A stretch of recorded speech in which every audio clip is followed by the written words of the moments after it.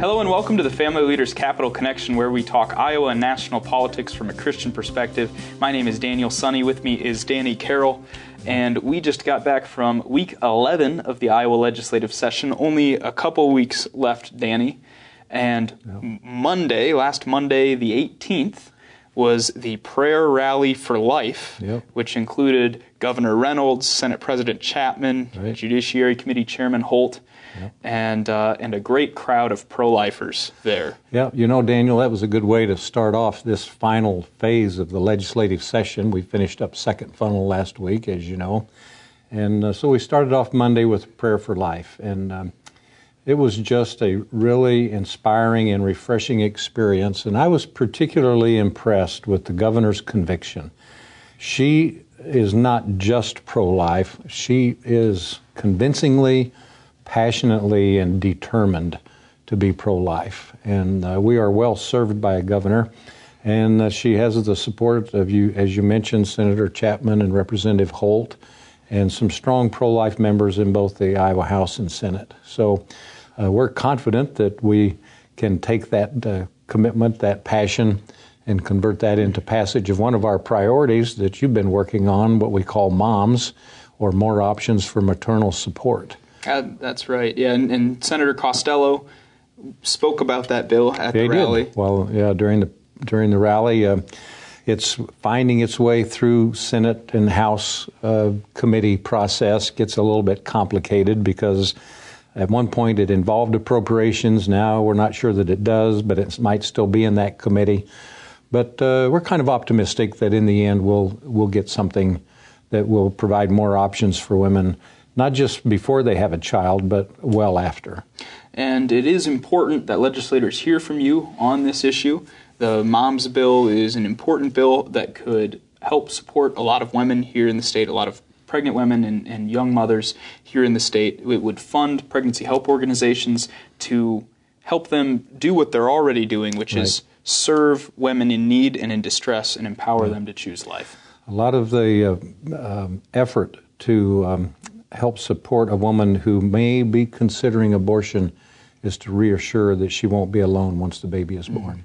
So please contact your legislators. There will be an action alert in the description here. Just let them know that you're watching this issue and that you'd like to see that come forward yet this year. On a different issue that we'd also like you to contact legislators.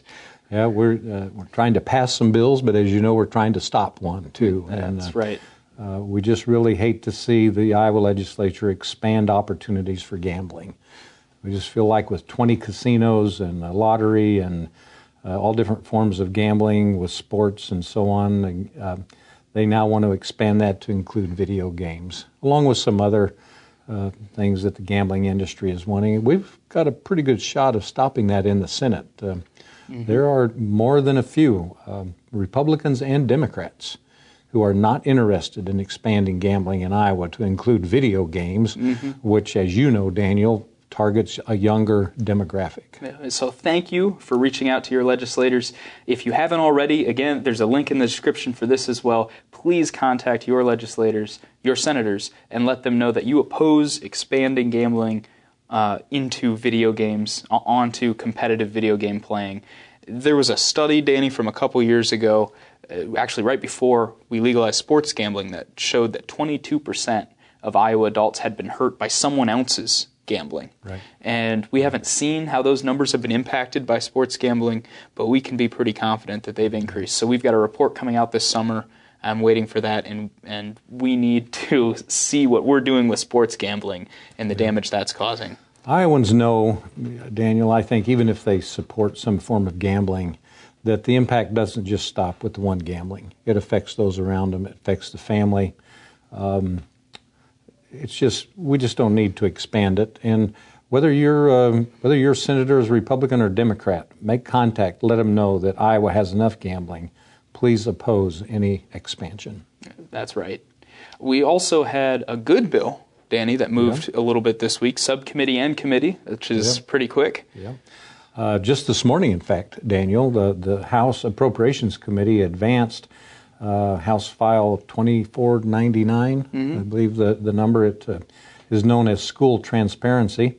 They passed a rather significant amendment that probably improved the bill, as near as I can tell. It requires, there's a lot of places in that amendment that uses the word shall. The State Board of Education as well as local boards shall submit online their curriculum material that's being used to teach. And if they don't do it, they can be subject to anywhere from a $500 to a $5,000 fine.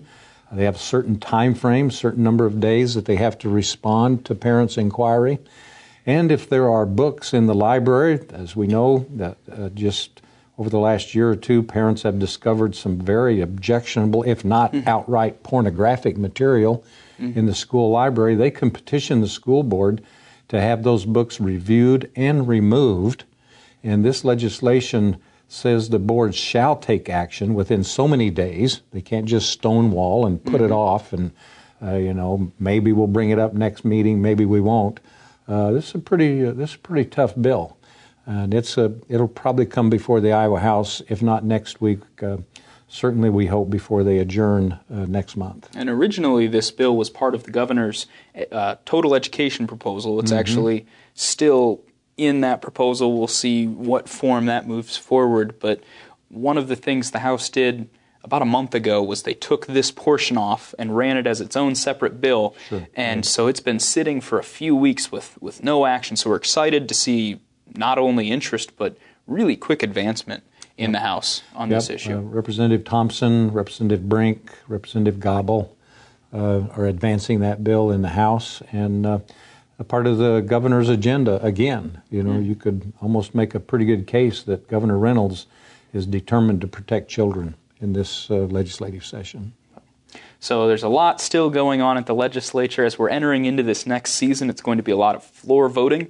You're going to be hearing less and less about committees and subcommittees and more about the House voted on this, the Senate voted on this. And so we expect to have several bills up for debate over the next week or two. We look forward to keeping you updated on those. Thank you for listening to the Capitol Connection.